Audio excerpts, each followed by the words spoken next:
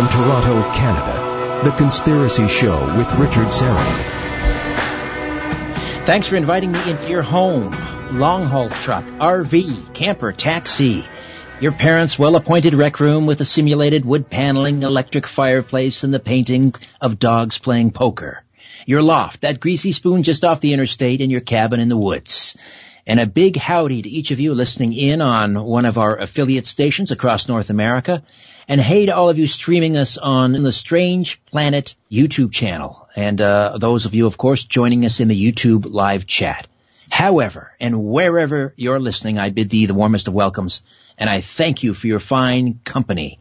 A quick programming note. Next week, David John Oates, the discoverer of reverse speech. He's a regular. It's a monthly feature. We bring him on every month and to play some reversals. And I just want to remind you that you can meet David John Oates in person. He's coming to Toronto all the way from Australia and appearing at a free reverse speech seminar. I'll be introducing David. That's Saturday, October the 26th at Metamorphosis Greek Orthodox Church. That's 40 Donlands Avenue here in Toronto. 40 Donlands Avenue, just steps from the Donlands subway station. And he'll play some reversals, explain how it all works, and answer your questions. That's from 2 to 4. But before that, at 11 a.m. to 1 p.m., there's a reverse speech workshop. And you can learn basically how to identify reversals. And then, as I say, David will take the stage from 2 to 4. Again, a free reverse speech seminar, 11 a.m. to 1 p.m., the workshop, then 2 p.m. to 4 p.m., meet David John Oates, Saturday, October 26th, 40 Donlands Avenue in Toronto, steps from the subway. Hope to see you there. Well, they dressed like women, they sang like men, and they played like mother, well, bleepers. Twisted Sister began as a hardworking blue-collar bar band in the 70s that hit the big time in the 80s. And who could forget, of course, their anthemic mega hit, We're Not Gonna Take It, from the double platinum album Stay Hungry, which turns 35 this year, if you can believe it. And the band's co-founder, guitarist, J.J. French, is with us this hour. J.J., what a pleasure. How are you? Richard, how are you? I'm great. Terrific, thank you. You're in New York tonight. I am in New York, and I listen to your show all the time, I have to tell you. I mean, it's funny because it puts me to sleep every night. I listen to it. You have a very soothing quality to your voice, Richard. And I appreciate that. You have the most interesting people. Well, that's why you're on. and you talk to them like I love it, you know, like the guy from the Mars Defense group, that force, the Mars Defense Force guy. There you go. Yes, I love it because you know it's not enough that he's been on Mars for 14 years, but that you say to him, "Wow, so what did you have for dinner the other night?" It's like, okay, listen, the world is full of really interesting people. And your show, and you've met your show features a lot of them. And by the way, my band is considered part of that group of kind of crazies.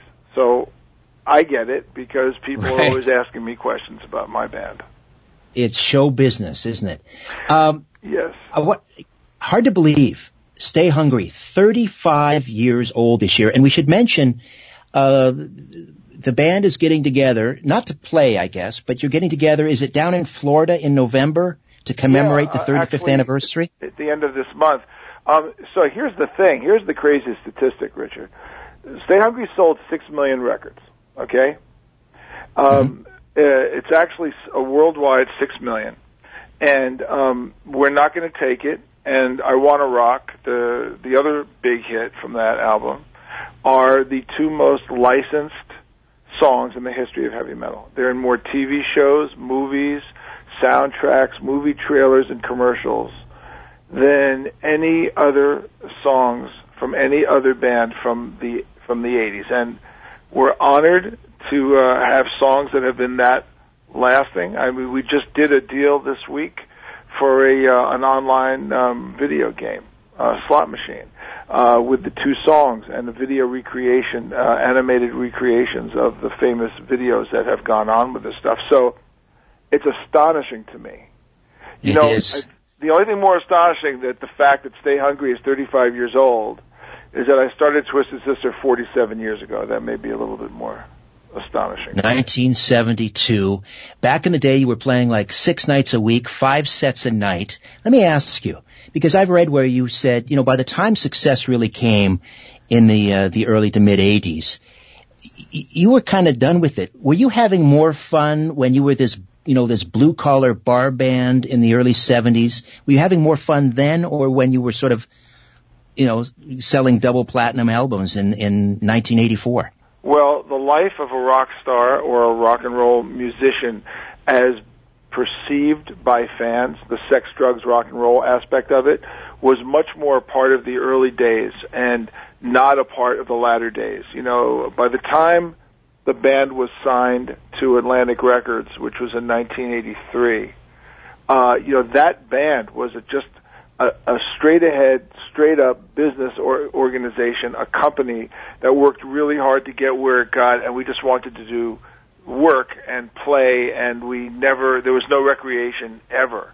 We never went to parties, we never threw parties, we didn't hang out with other bands because we were older than them, and we had very little interest in what they were doing. It was the payoff for working really hard. So to answer your question, the band that existed in the bars back in the 70s, well, that band, or that group of bands, because frankly, for those who don't know, the version of Twisted Sister that ultimately made it and became famous, and Richard, in Canada, we became huge in Canada.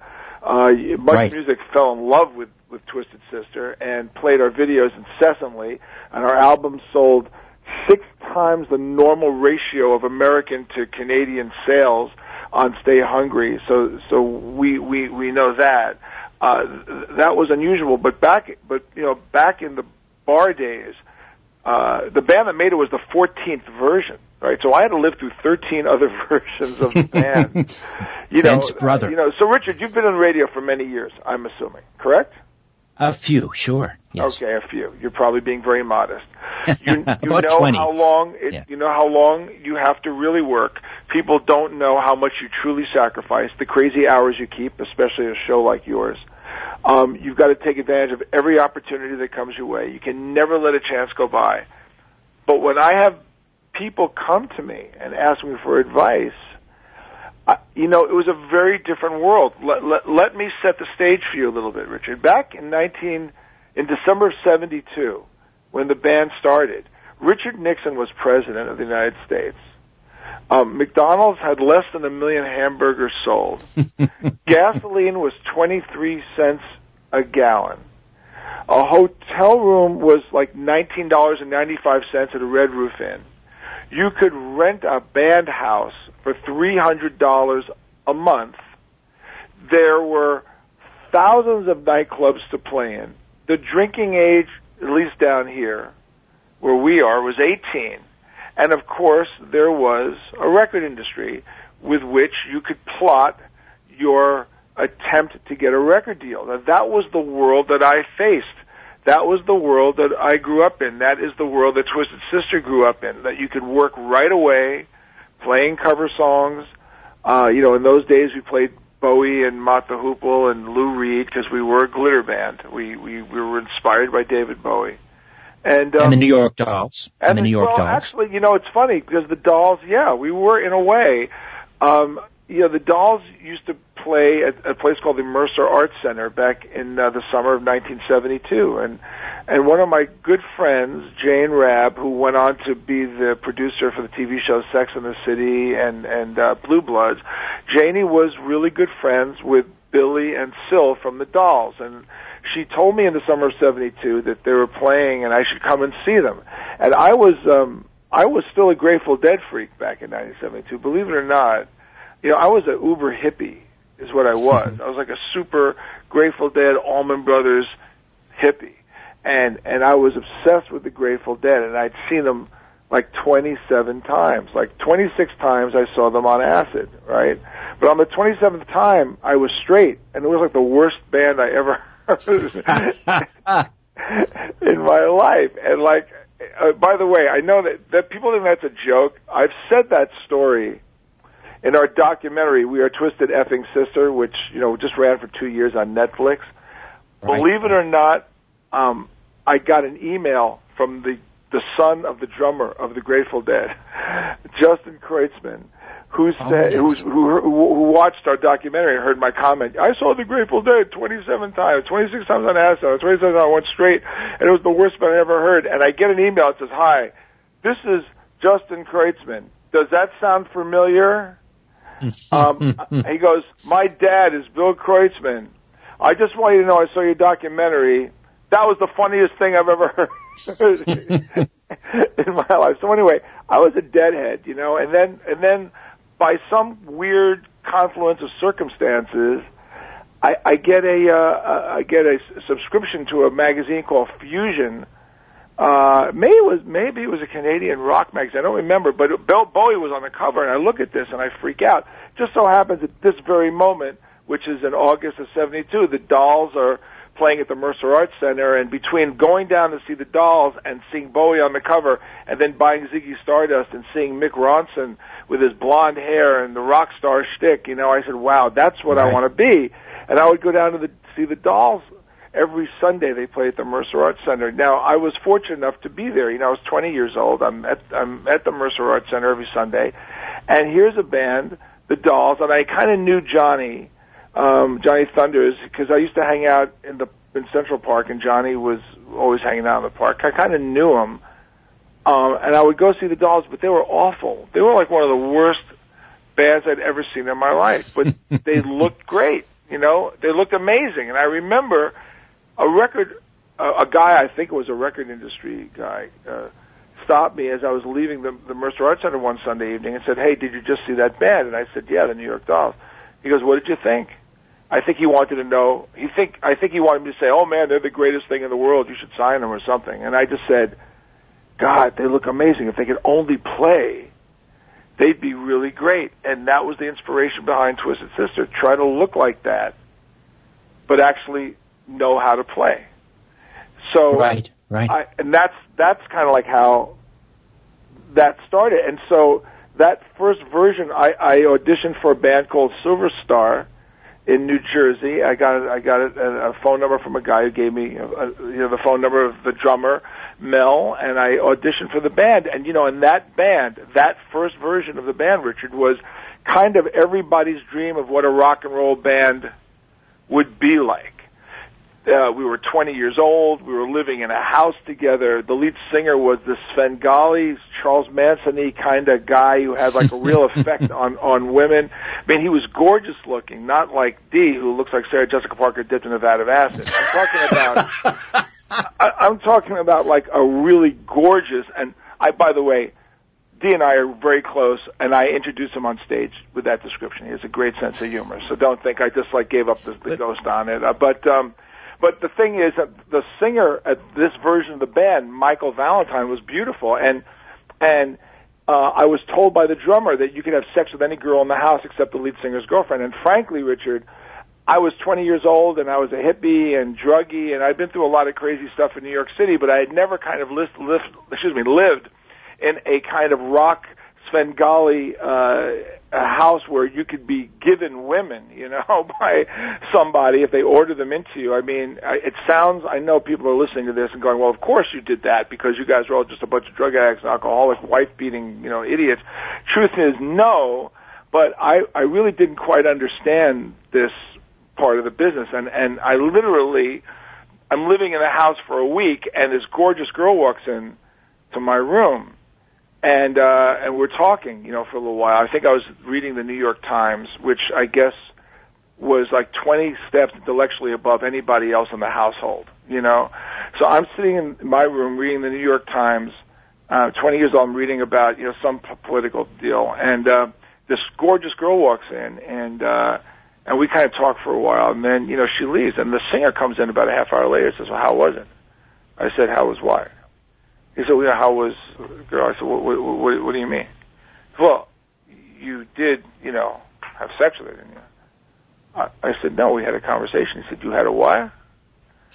What? This will not, you will never make it in this business. I said, we had a conversation. He said, dude, I sent her in to have sex with you. And I went, Trust me, I'll never make that mistake. I will never make that mistake again. Don't have to tell me twice. So this was, and then of course he was a drinker, and the band was and I never drank. It wasn't my thing, drinking. So I used to preside over this band who was drinking a lot. Now, having said that, Richard, we did work 6 nights a week, 5 shows a night. Right. How many lead vocalists did you go through before you settled on young Daniel Snyder, later to become Dee Snyder? Yeah, what kind of happened was, I mean, think about it. We were doing 6 shows a week, 6 nights a week, 5 shows a night. In the first 2 years, we had played 2,000 shows, 2,000 performances. I mean, this is how you learn how to play in a band, you know. So, right. When bands come to me now and they go, hey man, I want you to see my band, and I go, how many shows, how long you been together? 2 years. How many shows you play? Oh, I don't know, 50. I said, well, call me when you get to 500. 500? We'll never get to 500. I said, well, there's a good chance I ain't going to be coming to see your band. So, it takes a long time to learn how to be good. So that version of the band lasted, 2 years, and then Michael, the singer, and the drummer Mel got into a bar fight, and Michael pulled out a loaded gun and threatened to kill Mel. I walked in and watched this murder about to take place, thinking my life is going to pass in front of me and I'm going to be a witness to a murder. It's what I thought was going to happen. But Michael, to his credit, did not shoot Mel, threw the gun down. They got in a fist fight, and that version of the band broke up. So the singer and the guitar player, Michael and Billy, they're thrown out. Now we're back. Now we're down to 3 original guys. Of course, the other 2 you still don't know. And we hired 3 more guys to replace them. Rather, 2 guys to replace them. And that band stays together for about 2 months. Then that lead singer who we hired, I think he was a meth addict or something. And he just disappeared, never showed up for a gig. After 2 months, he kind of disappeared. Now we're down to a 4-piece. And I didn't want to hire another lead singer because lead singers are crazy. They're just crazy. I mean, they're LSD, lead singer's disease. So I figured I would take over. That way, at least I could control everything.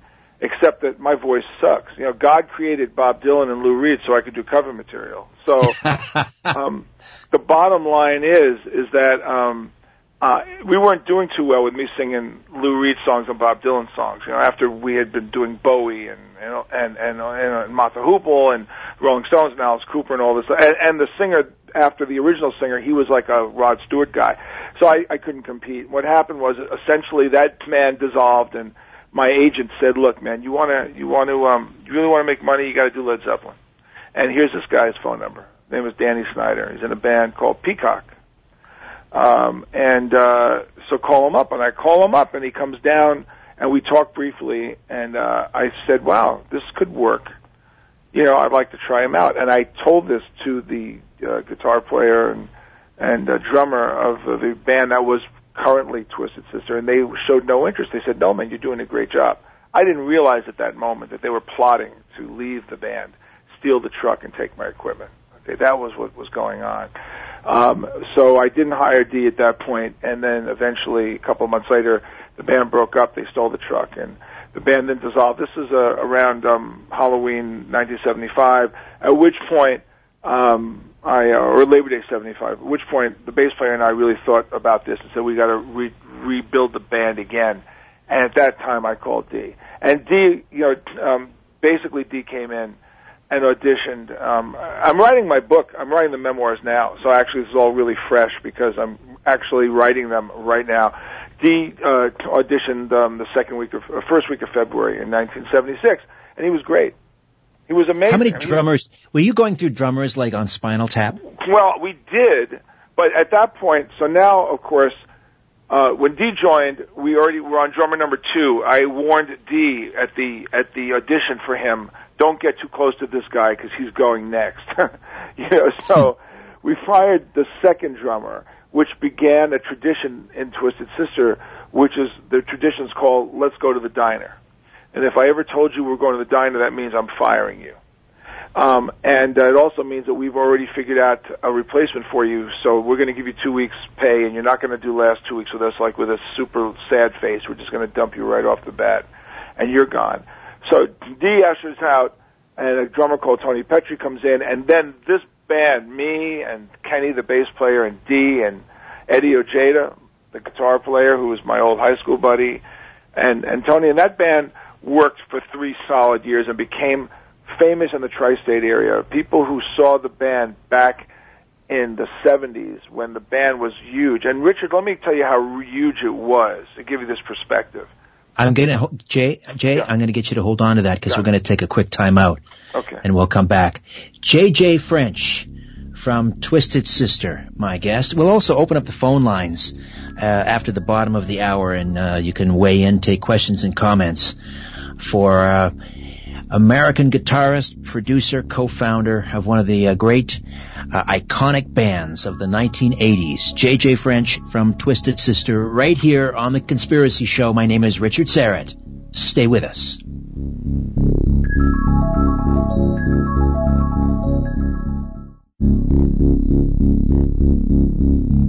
When you look at the sky, ever wonder if someone's looking back?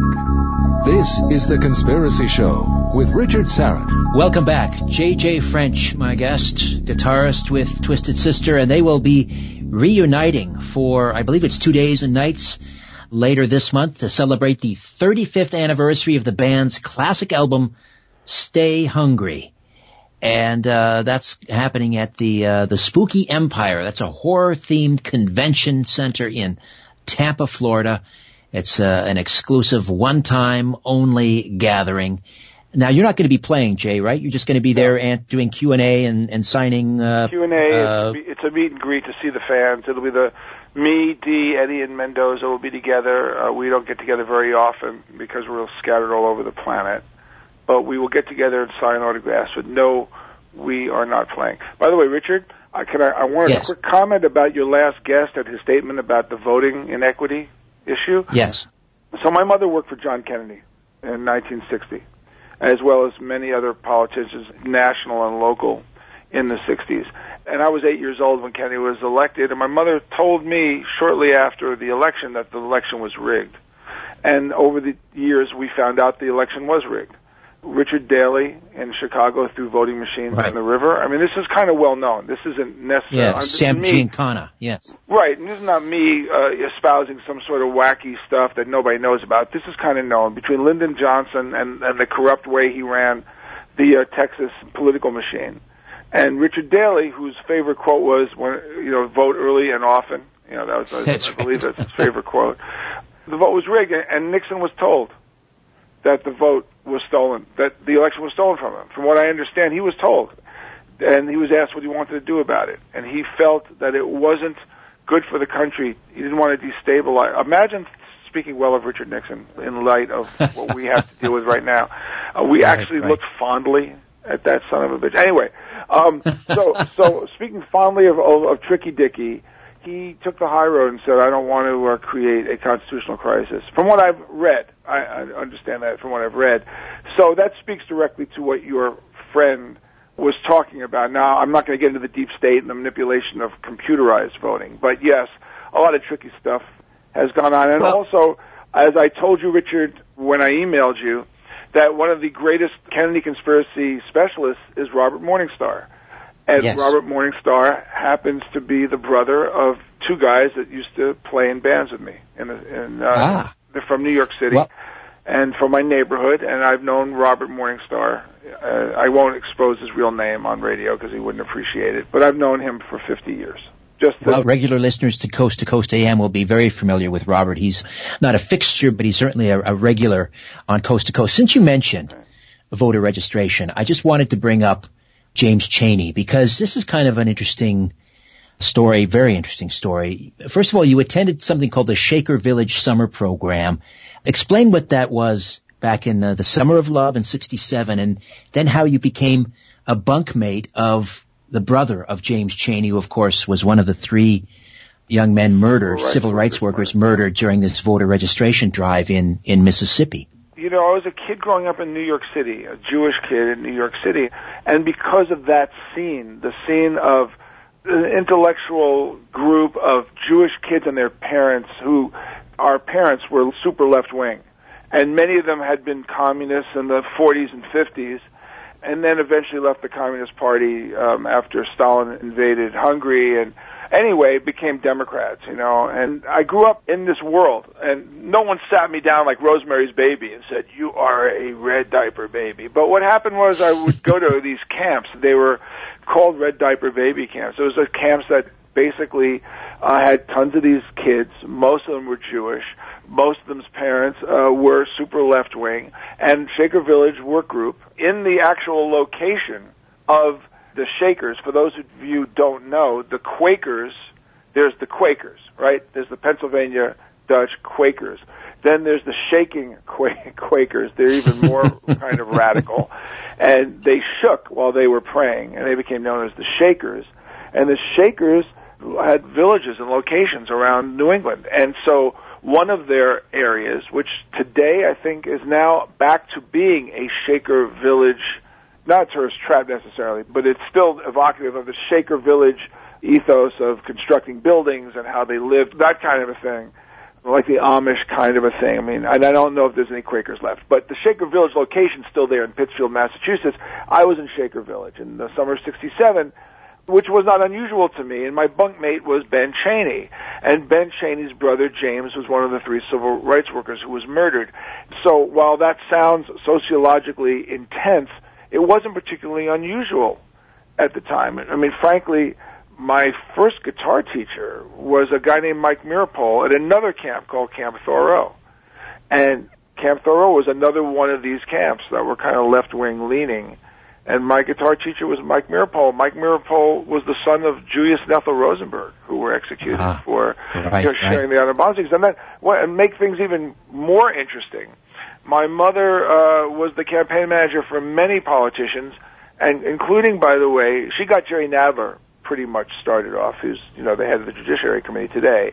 He was one of her proteges back in the 60s. But my mother worked for Constance Baker Motley, for those of you who don't know who she is. She's the first black woman to ever be elected to the New York State Senate, representing Harlem in 1964. She represented the gentleman from the University of Mississippi who was blackballed from the University of Mississippi, and John Kennedy had to bring the National Guard in to have him escorted into the university. So she represented him, and because of that, when my mother worked for Constance Baker Motley's election, we picked him up in New York City and brought him up to Harlem. So I have been wrapped up in politics most of my life. Given that lineage, and I think you said once that the first concert you ever went to were the Weavers at Carnegie Hall. Why didn't you end up being a folkie? Well, because I missed that because I was too young. So my brother was a folkie. My brother was 10 years older than me, so yes, he took me out of the village, and he would play at the Fat Black Pussycat, and he would play at Hootenannies. They were called Hootenannies back then, and so that was big. But I was 15 when Sgt. Pepper came out, so I was the perfect bullseye for the hippie generation. So when I was 15, it was the great. I mean, think about the albums that came out in 1967: Cream's Disraeli Gears, Ginger Baker, Rest in Peace, Grateful Dead's debut album, Jimi Hendrix's debut album, Janis Joplin's debut album, Jefferson Airplane's debut album, the Beatles, Sgt. Pepper's Lonely Hearts Club Band, the Rolling Stones, Satanic Majesty's Request, Buffalo Springfield, Quicksilver Messenger Service. I mean, think about the unbelievable level of artistry that came out in '67, and that was a perfect age for me. Things kind of exploded for me, and I was swallowed up into that. And plus, Richard, I was living in New York City. What did that mean? Well, New York City, when you live in Manhattan, you're only a 10-minute train ride from the Fillmore East. And who was at the Fillmore East? The Grateful Dead, everybody. Hendrix, Led Zeppelin, everybody. Right. And how much did it cost to see these bands? $3. So you could see Led Zeppelin 4 times in a weekend, early and late show for $12. You could see Jimi Hendrix for $12 4 times. You could see the Grateful Dead. You could see Jeff Beck. You could see Rod Stewart. You could see Country Joe and the Fish. You could see Janis Joplin. So I had this luxury. And by the way, if you couldn't afford the $3, you could see them for $1 because they all played the Schaefer Festival in Central Park. And if you couldn't afford the $1, you just hung outside because it was so loud, it didn't really matter. So I was at the right place at the right time with all the right people. By the way, the gentleman whose name escaped me for temporarily was James Meredith, who was the first African American to get into the University of Mississippi. And my mother brought him up to Harlem to campaign for Constance Baker Motley. So I was at these locations at the right time, at the right place. I was 15, 16, and then when I was 17 years old, I was getting stoned a lot. I was playing in a lot of bands. I was an anti-war activist. I was a civil rights activist, and I got thrown out of my high school for handing out an underground newspaper. Didn't you quit high school like a couple of weeks before your graduation to protest what happened at Kent State? Yeah, well, I sued the Board of Education for violating my constitutional rights, and we settled the case, and I wanted to go to a different high school, and they moved me to George Washington High School in Washington Heights. By the way, it's a public school, but I'll have you know that Henry Kissinger graduated from there, as did Tiny Tim, as did Golda Meir. Crazy group of people. And I went there and met Eddie Ojeda. But yes, with 2 months to go in my senior year on May 4th, 1970, I had met a girl in Bermuda the summer before, 1969, who was the great-granddaughter of Robert E. Lee. And she was from Atlanta. And she was a year older than me, and, she took my breath away, because she said to me, "You make a girl's heart flutter like a bird's wing." And that really is toxic to tell a New York Jewish kid, let me tell you. So I went and lived with her for a couple of days down in Richmond, Virginia, and lo and behold, that was the week that the Kent State kids were killed. And Richard, I don't know how old you are, so I'm assuming you were not born yet. Yes, I was. Actually. Okay. I was... Yeah. You were 2 years old at the time. 6, actually. 6. Okay, so the Kent State kids. So what happened when Kent State, the kids were shot in Kent State, was there were riots all over the United States. Every college basically was burning, and I came home and told my mother, "I'm done with the man. Screw the man. I'm going to be a rock star." That was my quote. I said, "I'm going to be a rock star," and she said, "What?" And I'm thinking to myself, "Oh boy, you just put your foot in your mouth. Like, what does that mean?" But I proclaimed to her that I was going to, and I did drop out of high school with 2 months to go. All right, we'll take another time out. We'll come back and continue to talk all things rock and roll and much more with J.J. French, co-founder, guitarist of Twisted Sister. Back with more in a moment. Stay with us. I'm Richard Serrett.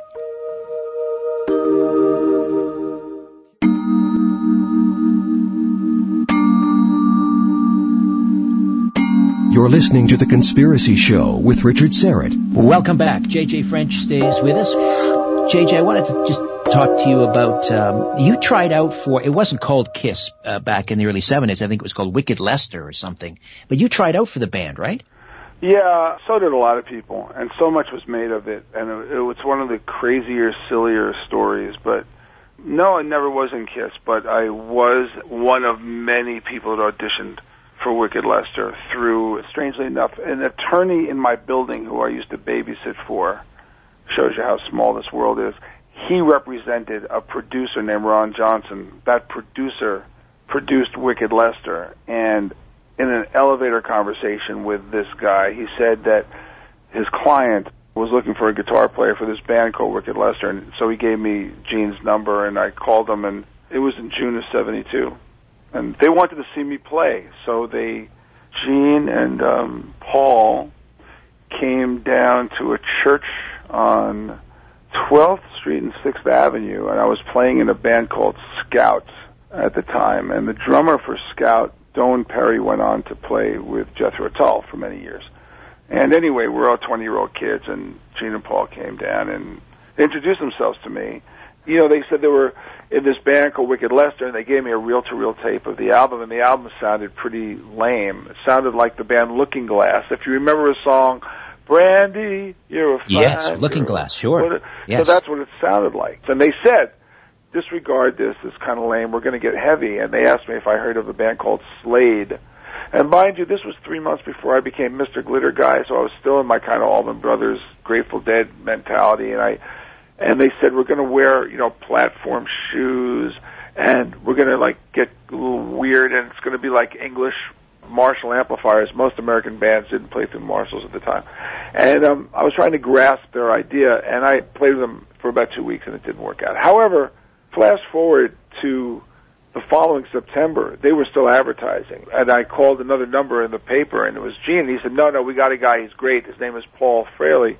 He's really great. And when he's rehearsed enough, you can come down and hear us. So I did. I actually went down maybe within a month after that phone call. They invited me to the Loft, and I watched them play their first album basically as Kiss, just in T-shirts and jeans. And Ace had just spelled the name Kiss. It was on a bed sheet behind Peter, and it was up on the wall or something behind them.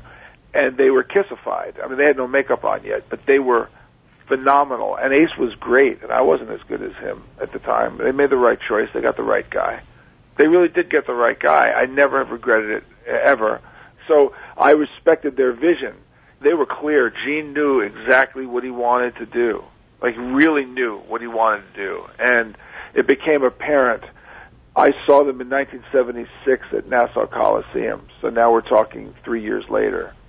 And It was one of the best shows I'd ever seen. They were fantastic.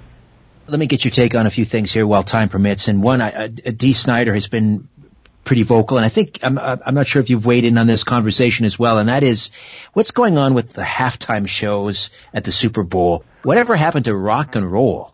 Well, that's a good question, seeing as they play our music at football stadiums all the time, right? All the time. So I think, right, but then we get Jennifer Lopez and we get Timberlake. These decisions are made by powers bigger than us. They really don't like rock music, they really don't. That's not their audience. They should know their audience. Football fans like rock. We were talking about this last year, and Dee said to me, man, we should do it the 35th anniversary of Stay Hungry at the Super Bowl, and we should do We're Not Going to Take It and I Want to Rock. Could you imagine 100,000 people singing it? Of course I can imagine it. Why? Because Twisted Sister does it around the world in front of 100,000 people all the time.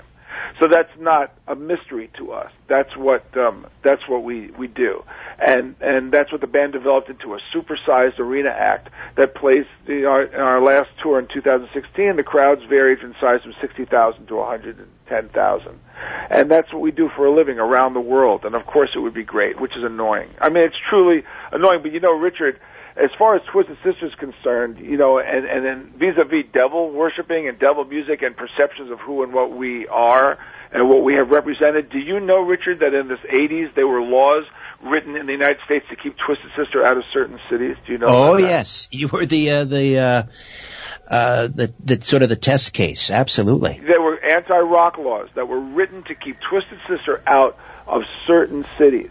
We were harassed by police around the country. Dee was arrested for obscenity in San Antonio, Texas.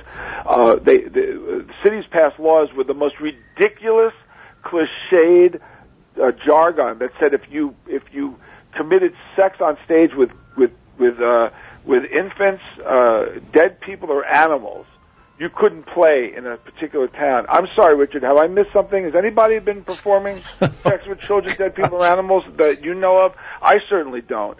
Or if you sang songs about having sex with children, dead people, or animals, you couldn't. And so the promoters would not cancel us because it doesn't apply to us. The town wouldn't believe it. They would send their moral squad to see the shows. I remember we were playing sorry, JJ, for the interruption. I got to cut away. We'll come back and we'll finish up on that story. Okay.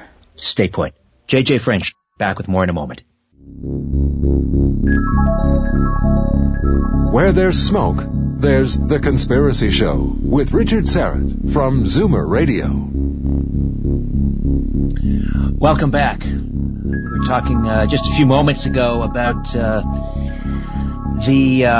the parental guidance explicit lyrics, which was sort of this new rating system that came about. And I'm just trying to imagine this Senate hearing. And they're questioning, we've got Frank Zappa, I think John Denver, and Dee Snider. Were they all sitting together at the Senate hearing? I'm trying to imagine the three of them. I think there was one after the other. I wasn't down there at the time. Okay. But the whole thing was just absurd. All of it was just a joke. And this one church group came to see us in some Texas town, and we did our show, and I remember the guy coming backstage, and he goes, and he's like from some church band. They were supposed to, proclaim us immoral or devil worshippers, and he comes in, he goes, you guys curse a little too much, but you're damn entertaining. And I said, do me a favor, man. Don't tell anybody you like me. I don't need to have like a Christian telling people that we're any good. That'll destroy a hard-earned reputation of being a misogynistic, wife-beating alcoholic. I mean, really, don't destroy my reputation. Just tell people that we suck, and let's all just move on in life. So, life is absurd. And, of course, Richard, it gets absurd, right? Because 30 years later, we're guests of the United States Army. We do a tour of Korea. And here we are with five-star generals falling over themselves to get in photo ops with us. And I'm thinking to myself, 1 year you're dragged in front of Congress, destroying the moral fabric of America. And 30 years later, you can't be in enough photo ops with generals. Boys, you're great. We love your band. God bless America. So you live a long time, Richard, and you see some really crazy things. And you've seen it all. Listen, I want to give you an opportunity. A couple of months ago, we had Sloan Bella on the program, and she was talking about satanic influences, Hollywood and in the music business. And, we see music artists flashing these Illuminati signs and so forth. Did you ever in your days ever witness anything like that? Richard, I will tell you that when I heard that person on your show, that's why I contacted you. I thought to myself, this is amongst the most absurd thing. Now, I can't speak for other bands, okay?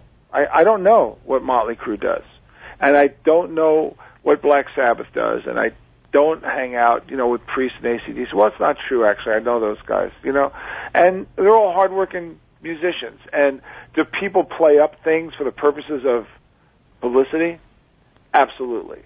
But not only do I know of no devil worshiping, but how about this, Richard? In the 5 solid years that the band toured internationally with every band on the planet Earth that you could possibly imagine, every group you could possibly imagine, do you know I was offered cocaine one time by a roadie of a band. That was it. One time by a roadie. Now, it was notoriously known that Twisted was a straight band. So when you're known as being straight, people tend to not, come to you and offer you stuff. But if it's so ubiquitous and it's so out there, you would think you'd run across it. And I never saw it. Now, I am not telling you they're angels. I am not telling you people don't have substance abuse problems. I don't tell you that a lot of people are screwed up. I can't claim it for these other people.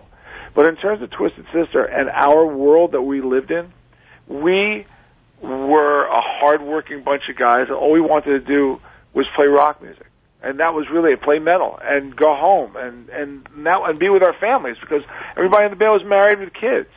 So when Dee was in Congress testifying or defending our honor, he was probably right when he was thinking he was more morally upright than half the congressmen out there who were probably banging their secretaries and doing blow. Because we didn't do that. And I hate to bust the people's bubble and go, well, what kind of fun is that? Sex, drugs, and rock and roll. But to be honest, Nugent was straight. Kiss doesn't get high. I mean, some of us are just straight. Just didn't do it. Doesn't mean we don't disapprove of other people doing it. I never understood how you could be stoned and play. And I fired a lot of guys in Twisted Sister because they couldn't get high. And I used to make a joke and say that alcohol and drugs have no place in rock and roll, only because it was affecting my ability to make money. Because you're stoned out, you can't make rehearsals, you're sick all the time, you're not playing your parts right. We have a crazy schedule. We work 4 or 5 nights a week, 4 shows a night in the bars. You can't be stoned. You have to be ready for every show. You have to be in good shape. You can be on stage and act as crazy as possible, but, it takes a lot of work to be that professionally crazy. And no, I never saw any of it. So when I hear stuff like that, it gets me nuts, because when like, for example, there were a kid got killed in Long Island, and the people who did it, one of them wore a Twisted Sister shirt. So, of course, oh, my God, what do? They listen to your music, and they want to kill somebody or whatever. And what are you going to do? I mean, they also, guess what? I got news for you. Every heroin addict started out on milk, okay? So, really, I mean, come on.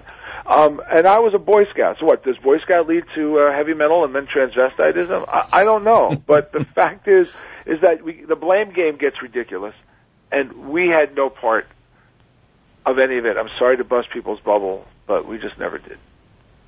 Speaking of Boy Scouts, you bought your first guitar. What did you sold a bunch of apples? No, you set a record or something? That's how Cookies, I bought my right? first Of course. guitar, actually, That's how you bought. I sold Boy Scout cookies, and my father convinced me to tell the Scoutmaster to give me a 10 cents a box commission to sell cookies after they threw me out for having long hair. Let's be clear about this. They threw me out, and then they asked me would I sell cookies to raise their quota because I'd sold cookies the year before. And I wanted a guitar that cost $25, and my father said, we'll go out and sell the hell out of the cookies. We sold 240 boxes. I made $24. My father kicked in $1 because he was a really big spender. And I bought my first guitar. So yeah, that is. And you've got Richard, quite a collection now. You did your research. How many guitars in your collection, JJ? I have 60 right now. 60. And your prized possession? Well, I have a lot of really great ones. And by the way, I just have to say, because guys, guitar players have guitars, and women tend to have bags and shoes. And my wife has a lot of bags and shoes, and her shoes have sex at night because there's twice as many in the morning, I think, when I get up than they were the night before. Anyway. But my guitars are valuable. The guitar I love the most. Are you a guitar player, Richard? No, I am not. I play on the radio. Okay, I have some very valuable guitars, but the one that I cherish the most is a 1954 Gibson Les Paul Jr., which probably cost like $90 new, and I've owned it now for 35 years, and it's built in 1954. It's almost as old as me, and I'm looking at it right now in my room. It's the only guitar I keep out. And I love playing it, but I don't take any of those on the road with me. I usually play Epiphone Les Pauls because they play great, and I don't care if my roadie has a fight with his girlfriend and throws the guitar down the flight of stairs. So it doesn't really matter to me. But my 54 Les Paul Jr. For guitar players out there who are listening, my 54 Gibson Les Paul Jr. is my favorite guitar in my collection. Fantastic. And what about the Pink Burst signature guitar? Well, the Pink Burst project, I have a Les Paul that was painted pink by a luthier in Long Island in 1978. Became a signature guitar of mine. It's on every album we played. And I created a project called the Pink Burst Project to raise money for a hospital that specializes in a disease called uveitis, which is an eye disease that my daughter has, which is the leading cause of blindness among young girls. At least in America. I know worldwide a lot of people have it. She was diagnosed at age 6. Luckily, she was diagnosed at an early age by a fluky eye exam in school. The disease is not curable, but it's controllable, and it can go away by itself. The uveitis is the name of the condition, uveitis, uveitis. It's not UV rays. It's the uvea, which is the middle lens of your eye. It's like arthritis of the eyes, and can you give us a website for that project? Yeah, if you go to pinkburstproject.org, you'll see me talk about this disease, and we raised a lot of money with the Pink Burst Project, which was a project in which I got 25 musical companies, guitar and amplifier companies, to do a color matching guitar to raise money and awareness for you guys, and I appreciate that you bring it up, because my daughter, who is 26 and about to have a baby, I'm about to be a grandfather. Oh, fantastic. As a matter of fact, pinkburstproject.org. Pinkburstproject.org. You will learn about uveitis. JJ, what a pleasure. I hope you'll come on with me again sometime. Richard, thank you so much for having me. I really appreciate it. Like I said, I love your show. I listen to it all the time, and I really enjoy it. Thanks so much, buddy. I appreciate it. JJ French. My thanks to Owen Wolf and Ryan White. Back next week with a brand new show. Good night.